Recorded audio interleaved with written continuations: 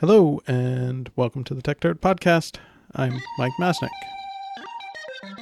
The world is increasingly technological, so we had better get methodical. Bringing precision to critical digital journalism with the singular vision of a modern monocle. Stopping the copyright bullies from pulling the wool on us. Facing and taking on all the blatant patent trolls. Document the ways that they aim to take control. Scrutinize and view their lies and make them fold. If we don't stand up to them, someone will get hurt. To grab a shovel and dig up the tech dirt. If we don't stand up to them, someone will get hurt. To grab a shovel and dig up the tech dirt. As a reminder, if you haven't yet, you can support us on Patreon at patreon.com/techdirt. Just a few weeks ago, we put up our first backers only podcast there, and it was a lot of fun. So go check it out. On to today's topic.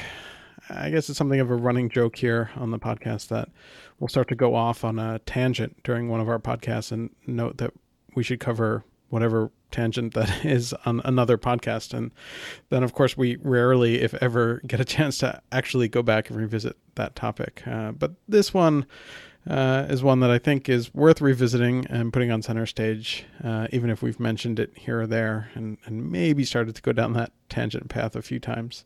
And it's the question of pharmaceutical patents, drug patents. I know that plenty of people in the tech and software industry seem to take the line that patents don't make sense for things like software and possibly some hardware technology. And thus, we could just say dump software patents. But they'll often say, or make the argument that patents in areas like pharmaceuticals do make sense, and they're happy to leave those in place. Now, as we've discussed, there are certain problems with this, and that starts with the idea that if you separate out regular tech patents from drug patents, you lose the counterbalance in the policy debates. So you'll likely see unopposed lobbying for much longer and much more onerous drug patents. But I think there's more to it than that. The simplest argument that people make for why drug patents make sense, where regular tech patents maybe don't, is that the upfront capital expenditure for a drug is so high, while the ability to copy the final product is so low, that some form of protection is needed. To me, this doesn't hold up to much scrutiny for a variety of reasons. For example, even if that's true, then it suggests that the second, third, fourth, and so on players in that same market, who are just slightly behind the first to the patent office, still have to do pretty much the same capital expenditure up front and don't get any of the rewards. So if your argument is that no one will spend without the reward of a monopoly, that argument seems to fail because anyone who's not first still does the spend but gets zero reward. More importantly, it's useful to dig into just what that capital expenditure really entails. There's a book from a few years ago. It's a little bit old now, and maybe a little bit out of date, called The $800 Million Pill, which breaks down what that upfront expenditure is, noting that most primary drug research actually tends to come from smaller firms or university labs rather than the big pharmaceutical companies. And that research is often actually funded by the government. The big pharma companies only tend to come in later and buy them up once they have seen something promising out of those other labs. Also, the major expense in that upfront capital expenditure is really the clinical trials. And no one seems to bother to look into why those are so expensive and if there might be a better way to do those that aren't so expensive, that doesn't also entail giving a huge monopoly to the drug companies. Finally, there's a long history of drug companies playing games with their drugs and with their patents in order to extend the power and ability to use that monopoly, including doing things like making minor changes just to update the life of the monopoly power, and even doing things like pulling an existing drug off the market before it goes off patent, effectively to force people onto a newer but effectively the same drug with a much longer patent term. Or literally paying off doctors to prescribe certain on-patent drugs. Or, what I think the worst example we saw and wrote about a few times is the so-called pay-to-delay programs, in which major pharmaceutical companies would sue smaller generic manufacturers for making off-patent drugs where they would then quickly reach some sort of settlement, and the settlement would be the big pharma company effectively paying money to the smaller company not to compete in the marketplace for a few years, effectively extending the life of the patent even if the patent itself has expired. So today I wanted to specifically discuss the fact that even in the pharmaceutical space, where some people think patents are valid, there are some serious problems with the patents. And for this conversation, we've got our usual co-hosts back again, Dennis Yang and Hirsch Reddy. And I'm going to put Dennis on the spot, since Dennis, I know that you have defended drug patents to me in the past. So go ahead. I had the opening. You now tell me why they make sense. So just to be fair, I feel like you also in the past have defended drug patents. You did kind of hold the line of patents are bad. Well, except in the case of pharma where it's complicated. I don't think I've ever said that. My argument. Let's be fair. My argument is not even that patents are bad, but that patents are easily abused, and we should look over the entire system to figure out how they should work. And I've actually been pretty careful about not separating them out into different categories, because I think we run into a bunch of the problems like the ones I described. So I don't think you'll find me saying that pharmaceutical patents. Maybe I misheard in one of our because we do touch upon this subject once in a while. Sure. And basically, I guess, full disclosure, my bunch of my family works in pharma, so I've been kind of indoctrinated with, for better or worse, the case for pharma patents. We've had a few rousing debates around the dinner table over the past years, and I think it comes down to this, which is basically pharma is.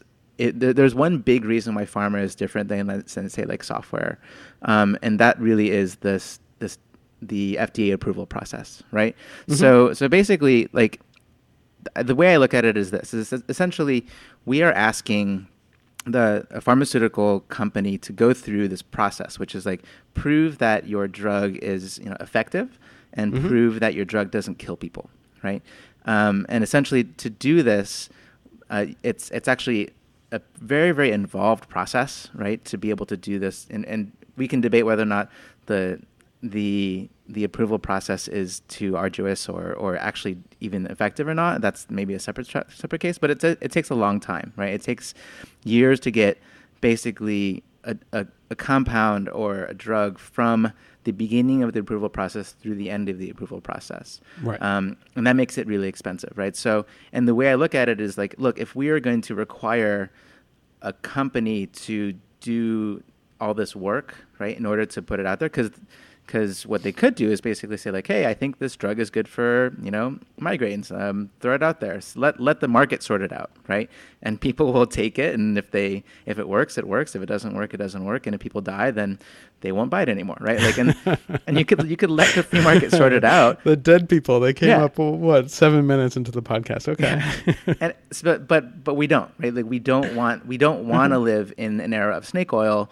We want to try at least to come, to when a drug hits the market with FDA approval, the consumers want to have reasonable expectation that it's effective, it does what it does, and it doesn't kill them.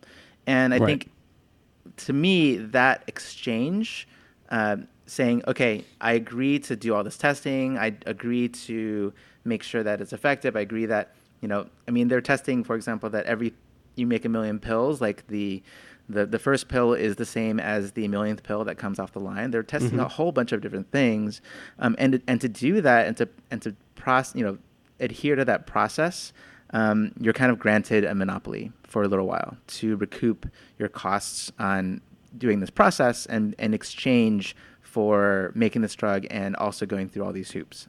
And to me, that feels like a fair exchange. Like we as a society want effective drugs that are thoroughly tested, and it feels like a reasonable trade that a drug company will be able to make, right? And I think that the problem is that people now are like, this drug only costs, a nickel to make, yet it sells for $500 a pill, and you're missing the fact that all this additional work, all these hoops have been required of the drug companies to do before that pill can even be made for a nickel, right?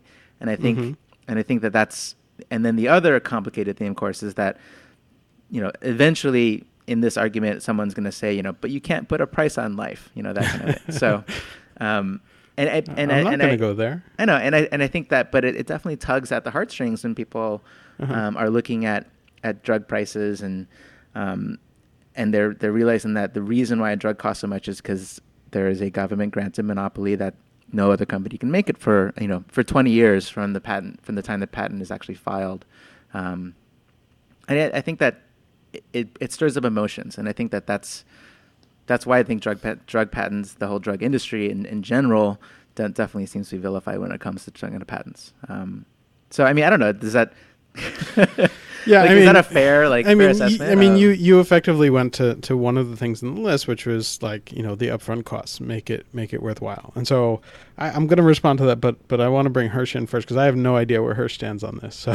So I want to see what you have to say and who you side with, or if you have some totally different perspective. Well, before I say who I side with, I think it makes sense to think about sort of the economic framework that sort of justifies a patent system instead of sort of top-down organization. Mm-hmm. So the things that Dennis was talking about, hey, there's all this upfront cost for sort of figuring out what drug, whether drugs are safe or not, and there's marketing that needs to be done, there needs to be, quality control on the line, etc. All those things could be the cost could be substantially reduced if the government got involved, right? Even if the government does not get involved in drug discovery, the government could get involved in that. And they could, for example, say FDA testing is going to be free and we will run the trials under some government agency, blah, blah, blah, right? The issue there is, with a lot of things, is America has a strong bias towards having decisions being made by people who have skin in the game. And if we had a FDA rule where basically the FDA runs these studies, these safety studies, and bears the brunt of the costs, then it would be bureaucrats essentially making the decision of what drugs get to go into this process, right? And if there's no cost, the people who are submitting drugs into the process really have no skin in the game. People will just be submitting lots of drugs, and then who makes the decision about where the government's limited resources for drug testing, where should they be put? That becomes a very difficult thing. Sure. We see similar debates in many different areas. One of the curious things I think about pharma is that the same people that would make the argument for, let's say, decentralization of decision making, which is what the patent system essentially enables you to do, right? It enables lots of different players to bring capital to bear to make these decisions, and the way it does that is by granting a monopoly so they can recoup their investment. In a system without intellectual property rights, you couldn't recoup such a huge investment because, of course, there'd be the free rider problem, or there may be other ways to recoup it, but it's a different. It would be issue. much smaller, right? You wouldn't get the same amount of capital. Right. You don't have a monopoly control, so you couldn't recoup it probably as quickly or in the same way, right. And in some cases you probably wouldn't be able to recoup. That's fair enough. Yeah, and so if you think about it in that framework, then right. A lot of the arguments people make against pharma patents and let's say even software patents are around sort of these edge cases of I won't call them edge cases because, as you know, my opinion on the software patent side, I like to say that the inefficiencies are not an edge case; they're like the main case, and right. The innovation is really the edge case. But in the case of pharma, I don't know it as well. I don't know the economics of it as well, and I'm not talking to defendants and plaintiffs all the time. So I don't know how many of these type of litigations in the pharma space are really things that drug developers would say, "Oh yeah, this is the assertion of a really good patent," and clearly this is an assertion after a real investment was made, right? As opposed to, hey, these are just nuisance lawsuits that win in the Eastern District of Texas because plaintiffs always just win in the Eastern District of Texas. It's hard for me to say that, but if you think about it in this framework, really what we're asking is the question: do the costs of the patent system are they small enough so that the benefits, which is this decentralized decision making, it's worth it, right? Is it worth it to make things decentralized? Because then sometimes the costs are so high that it doesn't make sense decentralize things, and you just give it to a government agency to do it, right? And by the way, a government agency will often have, maybe not immediately, but after years of being an institution, decades later, it can become much worse than a patent system, right? There's a lot of dead weight in the patent system, right? But which is all these like sort of worthless litigation, or you can even see the profits of pharma companies as kind of a dead weight, right? If their profits, ideally you want their profits to be zero. They're just doing the activity with just meeting their costs. Economically speaking, yeah, exactly. Economically speaking, highly profitable pharma companies are a dead weight on the system, or the profits. I shouldn't say the rest of the operations that meet their costs is of course not dead weight, but in a government. Agencies often have much more dead weight, huge bureaucracies. They don't fire people that don't work. You have all these agencies. Or they just focus on the wrong things, or just do it inefficiently. Sure. And if you were to really ask me, like, if America had a completely government-run, like non-profit motive pharma system, would it run better? Well, the real question to ask is, if we had a non-profit sort of pharma system, would we really have gotten the kinds of rapid innovation and drug discovery that we're seeing now? Or, I mean, some people would probably argue yes, some would argue no. I think I would be on the no side. Some would argue whether or not we're really seeing rapid drug discovery right now, but that's a different. I mean, look, there's always a question of pace, but I mean, if you look at the rate that startup companies are making advances in sort of genetic medicines, I think it's hard to argue that there's no advances being made, or that the pace advance is slow. It's just, I think we're really on the cusp of some really probably revolutionary changes in the way that we actually do drug discovery, right? I should call them just like treatments. Right? Certainly there's potential there. I mean, but if you do look at like what the big pharma companies have more or less said and admitted over the last few years, it's that, drug discovery rates have gone down, and that their pipeline of actually new drugs coming to market is growing slower and slower, and they're worried about their old drugs going off patent and how it's going to, their profits are going to shrink. So there's some concern there. Now, you're right that there have been, from new areas and sort of, biotech and other areas, we're starting to see new forms of discovery and things happening. But, sort of the traditional way in which drugs are discovered, I don't know if that's happening quite as quickly or as... I mean, so is that a problem of the current system? Is that the problem of the patent system? I'm not saying one way or the other. I'm just... Well, I mean, it is what it is. Yeah, I mean, the patent system is a way in which you can achieve sort of decentralization of these kinds of investments and decision making, right? Right. It's just one tool to do that. There might be other ways of doing it. Because the other way would be like to do a top-down directed, like we need to go work on these drugs because of this reason, right?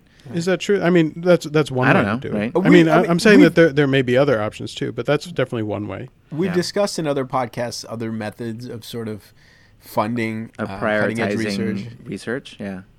And there was things like prizes and things like that we discussed, and I don't want to rehash all of those. There's certainly other proposals, but as with any of these things, we don't really know the downsides of large-scale use of such systems, because no one has really done that at a large scale, at an industrial scale. Right. I mean, have we seen, is there a system that we can point to, aside from the profit-driven pharmaceutical, patent-based system that we think would work better? Like, how would it work better?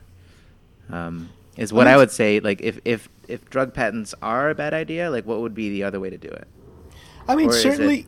Is it that 20 years is too long, or like what is it about the patent system? It wouldn't be fair to say that government or sort of consortia driven large scale research projects don't yield results. They definitely do. I mean, you see that in what happened in Japan, in the early days of their post-war period, where there was, sort of government-directed research in lots of strategic areas to help prop up the Japanese industry, and that certainly paid dividends. It wasn't pharma, but certainly in other areas like electronics. And also, if you want to talk about pharma specifically, I mean, certainly the genesis of a lot of the big pharma companies that are here now, that are operating now, really is from sort of the pre-war period. I mean, World War II. There's a lot of these big German companies, these chemical companies, and there was even pharma companies in Switzerland and stuff. Right, and you're like setting up the layup for me here. Okay, yeah, but and those were very much kind of state directed. Yeah. But I would say one thing before I won't anticipate what you're going to say. Okay. It looked very much like sort of state development because there were just a few entities. They were more sort of instead of competing, they were more like what's that term?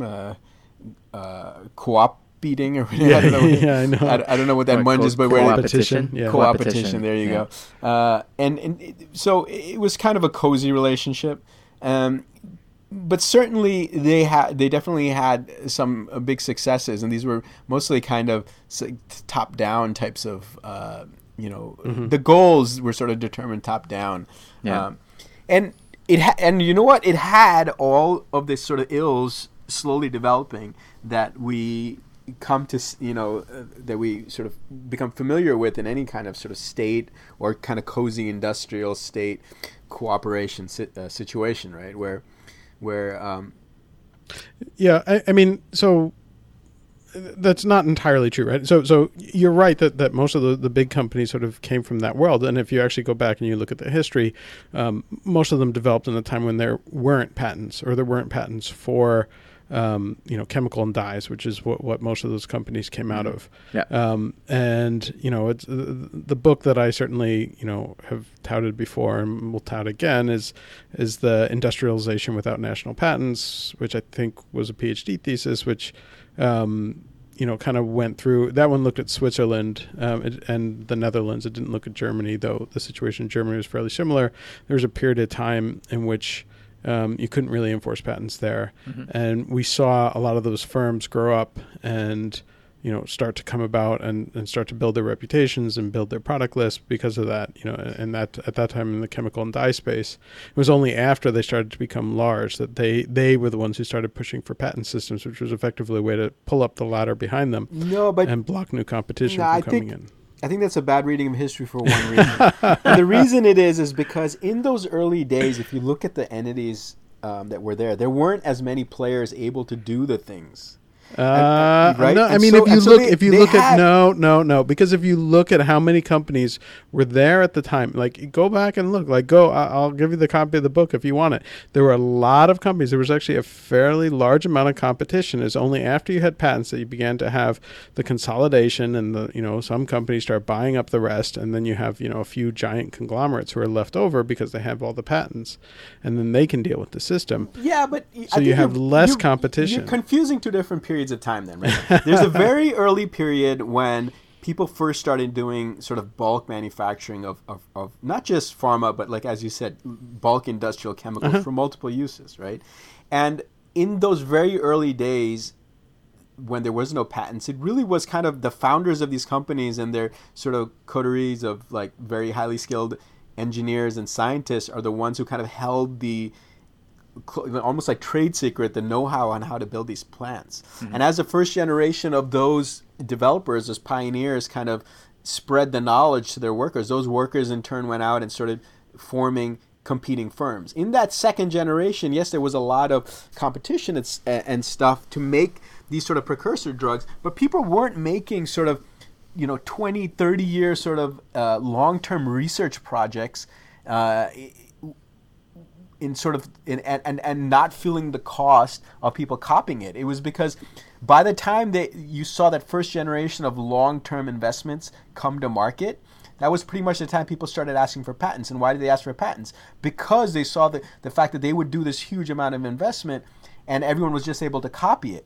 And so everybody in the industry was like, okay, now it sort of makes sense to have patents because otherwise everyone's just going to copy. It's not fair. It's not fair to say that like everybody was kind of. It was kind of a very fresh, new change in society. Sure. And so people themselves investing and operating in the business, did not understand the dynamics of the market themselves, of like how much competition was going to erode their own profits. I don't know. I mean, but couldn't, I mean, you can make that argument for any industry, right? I mean, so talk about the software industry, and people were, trying, 15, 20 years ago investing in AI. You could argue that was, it was really a 20, 30 year research project to get AI out there. Like, should we have been giving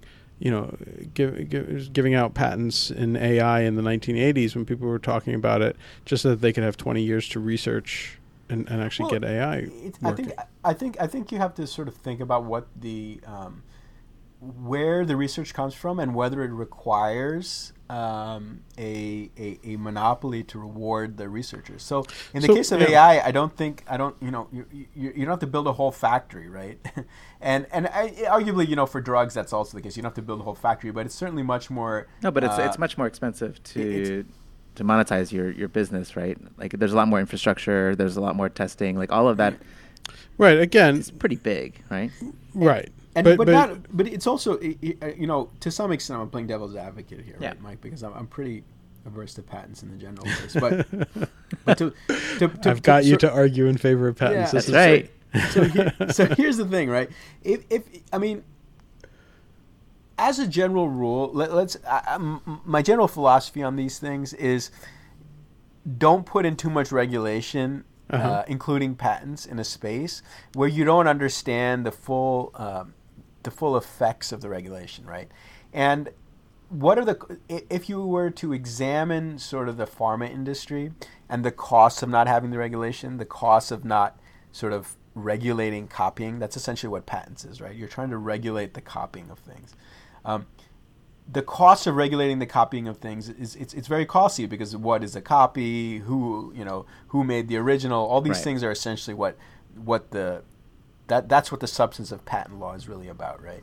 When you're regulating copying, how do you determine who the originator is and what it really copies? I mean, this is where the costs come in, and sometimes you're going to get that sort of decision wrong, and that's when you sort of have injustice, right? When does it make sense to do that? When does it make sense to sort of start regulating copying? It starts making sense to regulate copying, I think, when the people who are sort of going to be sort of in that market for that thing that is being copied sort of ask for that themselves. Right? Ask for what? The copy? For that regulation, for their own industry to be regulated in that way. Wait. I don't think. I'm not sure I follow. Yeah. Go back. Explain. So if you look at when the sort of the chemical industry sort of started asking for these patents, I think it was the consortiums themselves, right? The major participants in the market that asked for this. Now you could say that there's two ways you could look at that. And one way would frame it as they were unjustified in asking for it, and in another way you could say they were in the justified. situation. So the pharmaceutical companies. The pharmaceutical companies. The chemical and yeah, dye exactly. companies. The big. So they asked to be regulated. It's not clear, not entirely clear, but they were certainly supportive of moving to a system of patents to basically protect their existing businesses. But yeah. Right. So one way you could look at it is to say that, hey, there was these, like, I think the way you framed it, which is a company's pulling up the ladder behind them, right. Which is to say that there were these large chemical manufacturers who had a huge amount of existing capital investment in the space. Like, you could call them like these captains of industry, right, of the chemical industry. And they saw all these upstarts coming from smaller towns, from other regions, even from other countries, sort of replicating their success and making sort of coming up and barking on their heels by sort of copying their most popular and profitable products, right? So they saw this, and they had other drugs or chemicals in the works, and they thought, we want to protect these from the same kind of competition. So you can say you can frame it in that way and say that, well, that was unjust. But another way you could look at it, and I don't know which way the history really went. Another way you could look at it is that the major participants in the industry, those who represented probably most of the capital being invested in that industry at that moment in time, said, look, we are all competitors, but when it comes to this, we think we won't make advances unless we put these rules of the road in place, right? And if we don't put these rules of the road in place, this industry will stagnate, and it'll be worse for all of us. So let's make these rules that kind of bind all of us.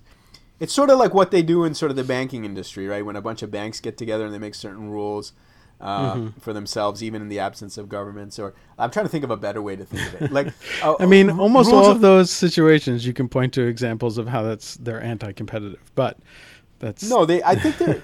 I think there is the threat. Sure. I'm not naive, the but sort there of is a threat.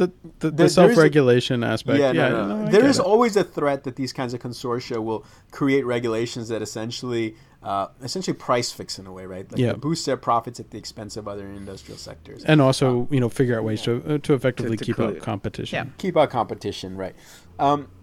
And that's the view I'm actually sympathetic to, which is why I'm against patents. But if I'm making this other argument, then that would be my argument. My first part of the argument would be it. But I tend to think that people, overvalue the importance of the recouping of the investments made for research. I think people really think it's super critical.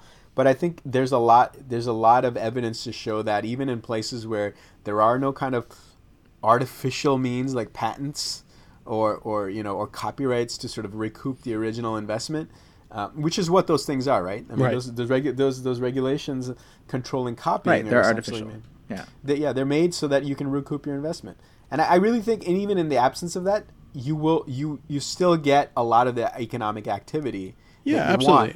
But it will be transformed. But I guess we don't know how much, right? We don't know how much, and it will be transformed. You might actually have a chemical sector and a drug sector which is of the same size, but they may develop drugs for different types of ailments, for different customers. Sure. And of course they would. those who are getting the treatment now may not in that universe, and those who are not being treated now may get treated in this other universe. It's a huge change. And I think that we could have an alternative universe where, like, right now, like, the top drugs make somewhere like, I don't know, like $9-10 billion a year for each one of the top drugs, right? Mm-hmm. So maybe in a world without drug patents, we would have a lot more drugs, such that, like, you wouldn't even spend time bothering copying someone else's drugs because you had plenty of drugs to make yourself, right? You would basically have more opportunities to find spaces within the market, right? And I could see, I guess, I could potentially see a scenario where that happens, right?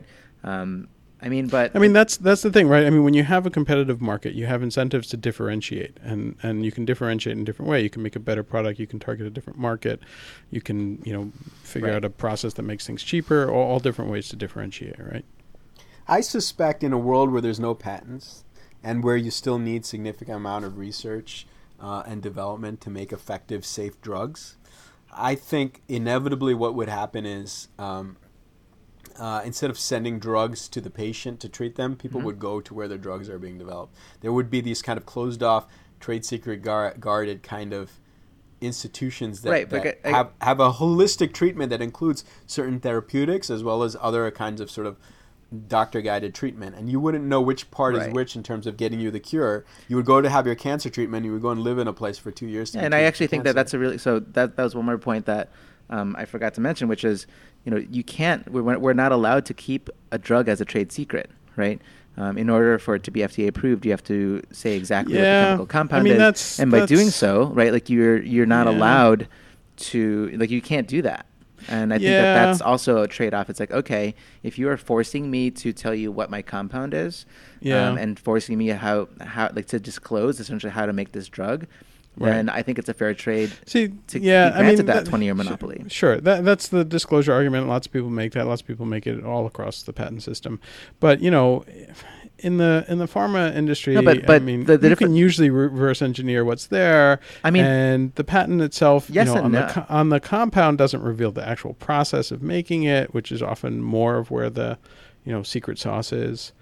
So yes and no. Definitely in the case of biologics, that's definitely the case. But I think who knows what other compounds are sitting, that you could be able to kind of like mix together. Like I don't like.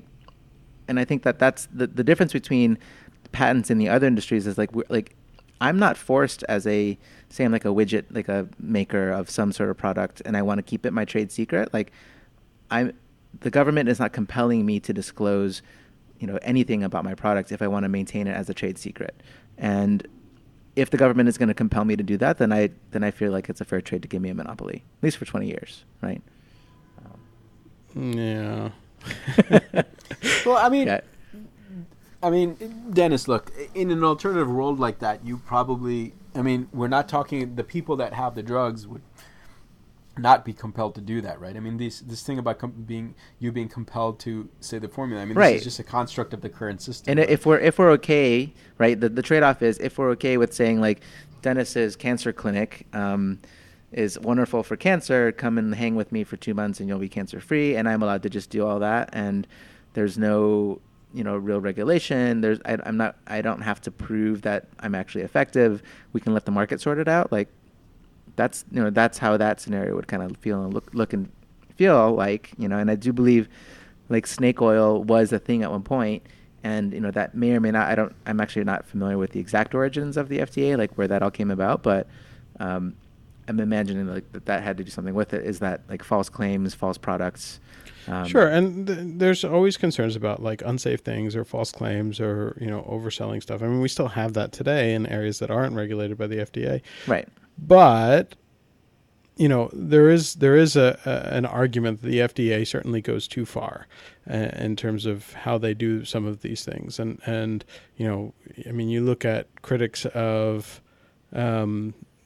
like there were the AIDS activists not too long ago who were critics of how slow the FDA was in approving certain drugs to treat HIV.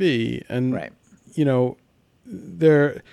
We're in this system now where for fairly obvious reasons and totally understandable reasons, like, there's, people want to go through this FDA process to sort of prove that something is safe and effective. And that makes sense, but yeah, and I don't think no one is saying that if we could make that process of figuring out safety and efficacy more quickly, like of course that's a better thing, right? Like, and I think that there's a pretty big industry that's built up around around making it slow, clinical.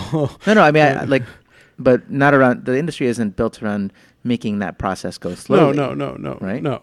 Well, I mean, just profiting off of the clinical trial process.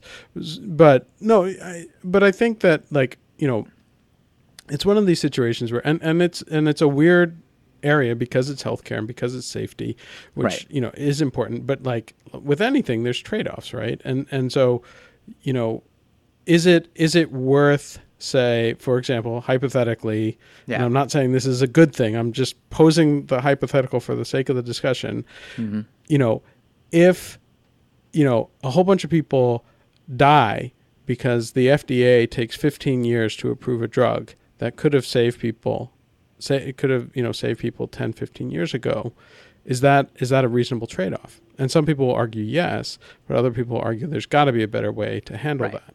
I mean, that was the whole argument, when the AIDS epidemic was hitting, was like, the slowness with which the FDA was taking to approve those drugs didn't really matter because the drugs that killed people more quickly or doesn't really, they were just like, people are dying. They need they need these drugs. Let's just kind of try them. And I think that, people were getting into clinical trials, but yeah, I mean, when people are dying and time is of the essence, then the standard FDA process did seem to kind of break down, because it's like, you don't have to figure out if it kills people. Well, that much. If they're dying anyway. If they're dying anyway. The thing about regulations is they don't evolve as quickly as the market, right? And they don't evolve as quickly as sort of the technology. And so, the FDA is something that, came into effect basically somewhere in the early 1900s, right? And they, at that time, they were trying, the types of things that they were worried about were very different class of problems than what we have now, right? Sure. But over the years, they sort of developed these, by the 30s and stuff like that, they were already trying to start regulating things like medical devices and pharma, like in sort of the modern sense, right? But that pharma in the quote-unquote modern sense is very different from like what people do now for medical treatments, right? Sure. But they've had to sort of evolve these rules.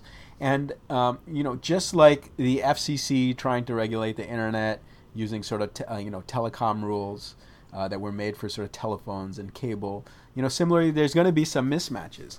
And the thing is if you take the very, very sort of long view on this, I think very much kind of, I think the way the Democrats would look at this, I hate to use sort of party identifiers here, but I think it's kind of apt here.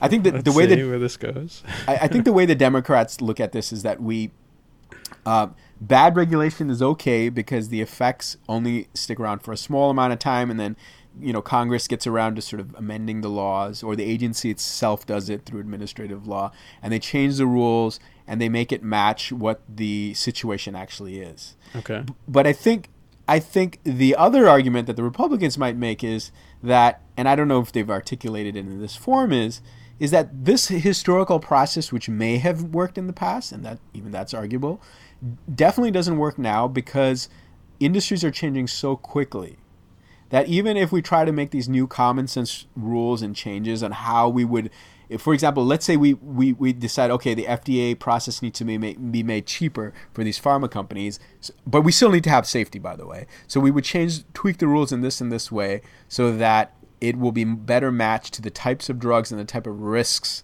that are now in the market. Mm-hmm. Okay, well, we make those changes, but it takes 5 or 6 years to do that because that's how slow our legislative process is.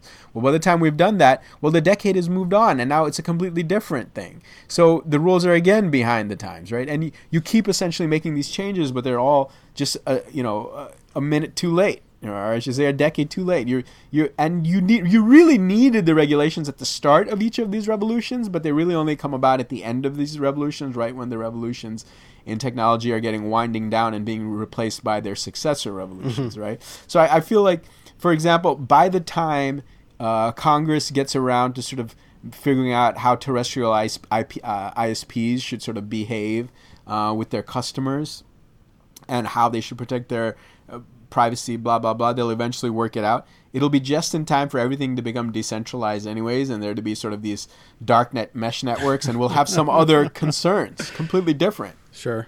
And then they'll try to apply those old-fashioned rules that no longer fit the new world to the next rule, and that will just keep happening. So how are you tying this all together? I love the fact that this is a podcast about pharmaceutical patents, and you've brought in net neutrality and telecom rules. So but I'm just saying it's just a thing about regulation, right? Sure. So how would you sort of how can you tie this together and sort of make it so that you have the best type of outcome for people?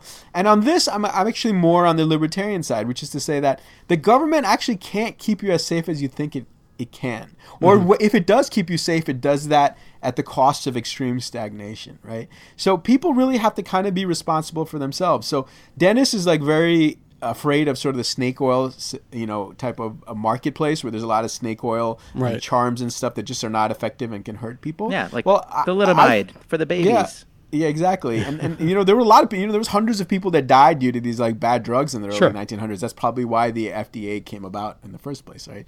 There were probably lots of people that got killed.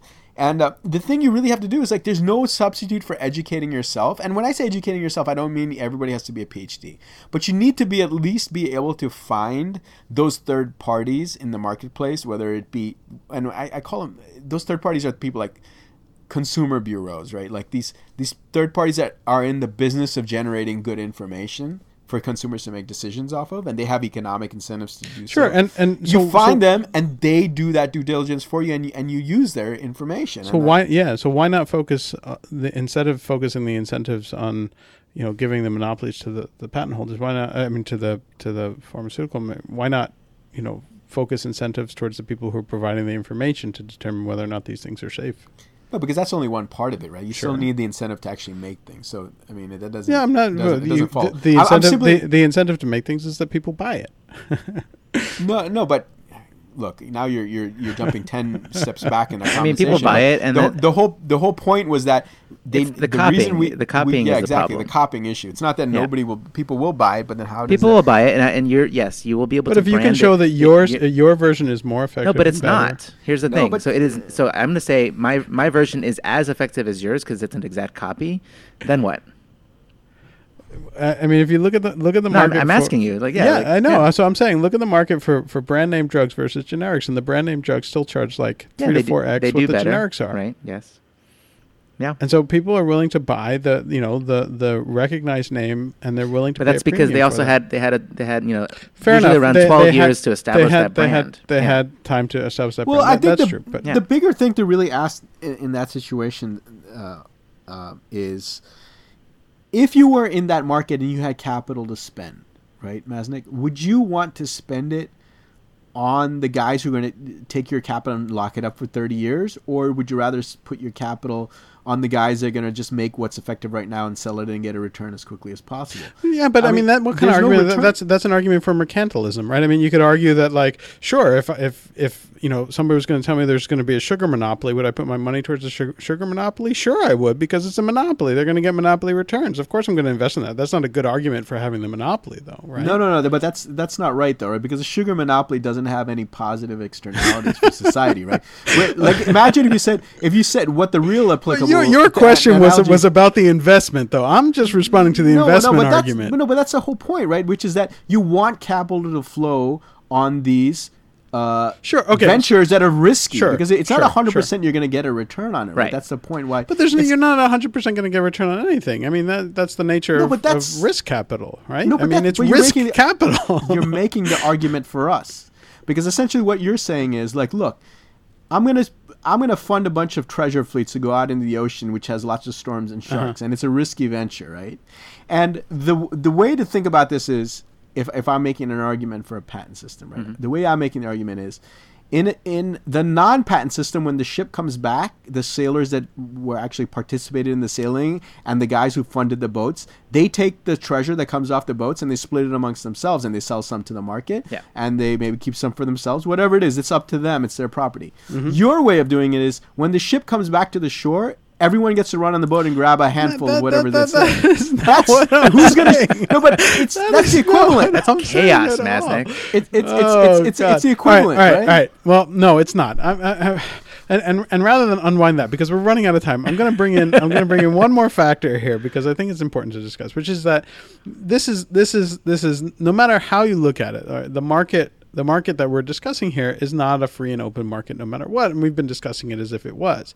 The fact is, like, for most people, they don't pay the list price on their drugs because they have insurance, and insurance is here playing a part, and that's a whole other mess. That's a whole other mess. And I'm not gonna go. We're not gonna start just drop going, this and then no. leave. But I'm bringing that up because that is an issue, and one of the potential things that has been discussed when you're talking about, like, drug patents is, like, could you, the incentive, if you start looking at the incentives, and the incentives of the insurance companies that have strong incentives to keep their customers healthy and alive and not, costing them lots of money, is, why couldn't we have a system where those companies are the ones doing the investment in, pharmaceuticals or other types of therapies to keep people alive? And no, but that's a whole other.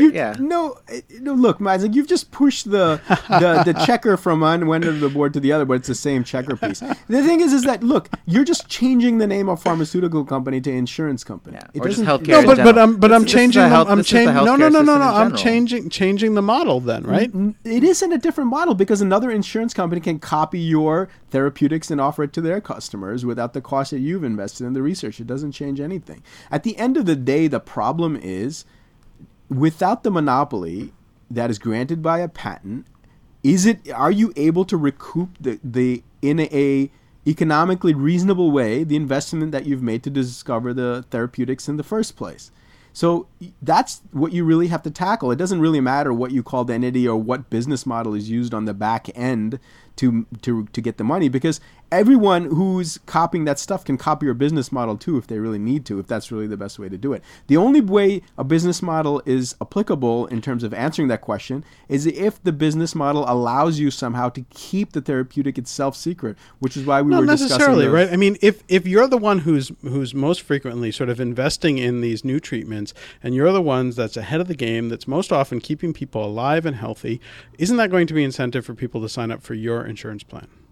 Well, it depends what you mean by that. Because, let's say there's two insurance companies. Kaiser invests and is constantly keeping people alive, right? And because they're investing a ton of money in these like therapeuticals, they're putting billions of dollars into it, and their customers tend to be healthy. Well, let's just say Aetna or a competitor is almost as good as Kaiser. As soon as Kaiser releases a new drug, Aetna brings it to their customers a couple of months later. So really, the total difference in health that the Aetna's customers actually see is not really appreciable. And Aetna, on the other hand, takes the billions of dollars that Kaiser was investing in this research and instead gives it as a dividend to their customers. So the customers have much lower insurance rates. But we see lots of industries where that's the case, where you see sort of fast followers that are cheaper and, they come a few months behind the leaders in the field. And yet the leaders in the field charge a premium and they're able to do well. And that's competition. It drives them to continue to innovate. Are you going to say fashion is one? No, I mean, anything. Electronics, certainly. Fashion is definitely there. I mean, there's a whole bunch of these industries where that happens. That's interesting. They figure out a way to make it work, right? I mean, it's possible what you're saying is true. I mean, certainly people, I'm taking that as a victory. I think you might have something there. It bears some investigation because human behavior is not a purely rational thing, right? Sure. Like people don't choose a BMW because it's at twice the cost of a Honda because it's twice as good as a Honda.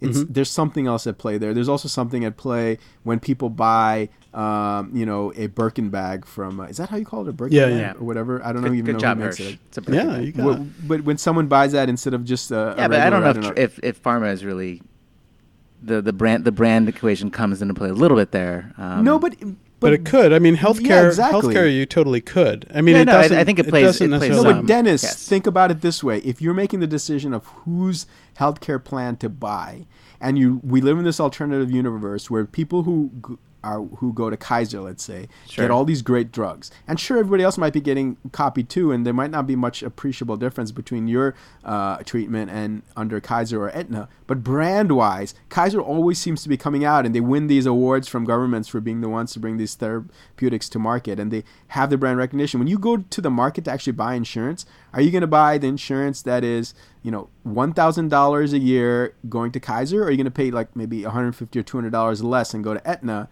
I think you might feel like, man, health is one of those things where I'll pay the extra $200. I'm not going to skimp on it. And Kaiser takes that extra $200 at the goodwill that they've built up essentially from each customer, and that forms their war chest that they continuously. I mean, I actually am sympathetic to that. It might work. Human psychology is a strange thing, and you see it operate in that way all the time. I mean, why did people buy American? What was it called? That T-shirt, American Apparel. They're plain white T-shirts, but they're really comfortable. Branding. Yeah, but I found 20 T-shirts that were just as comfortable. I don't know. They're really soft. Yeah, but you have not done a. All right. That's a separate podcast about the softest T-shirt, but I think I can see people doing that. All right, we've gone significantly over where we normally like to end these podcasts, but I think it was a good discussion. This was fun, and I think it was fun, and I think we've solved healthcare. All right, maybe not, but we can't get there from here. That's a problem. Yeah. Well, I'm sure as soon as this podcast comes out, we will be hearing angry comments and emails about how we don't understand anything that we're talking about. But tell us why this is true.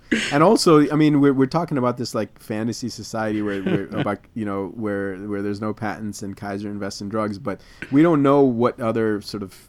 Sure. What other things could happen in that world that would make it so that? Yeah, there are all sorts of other questions, yeah, and they're I think it's pretty fair to say that there's no simple solution here, and we're all sort of staking out slightly exaggerated positions, but it is an interesting thought process and one that I think is worth going down, and therefore. I certainly enjoyed this conversation. I don't know if you guys did, but I think it's always fun. Enjoyable. Come on. Yep. Anyways, but that's it for this week. Thanks, guys. We'll be back next week with something else. Bye. Cheers.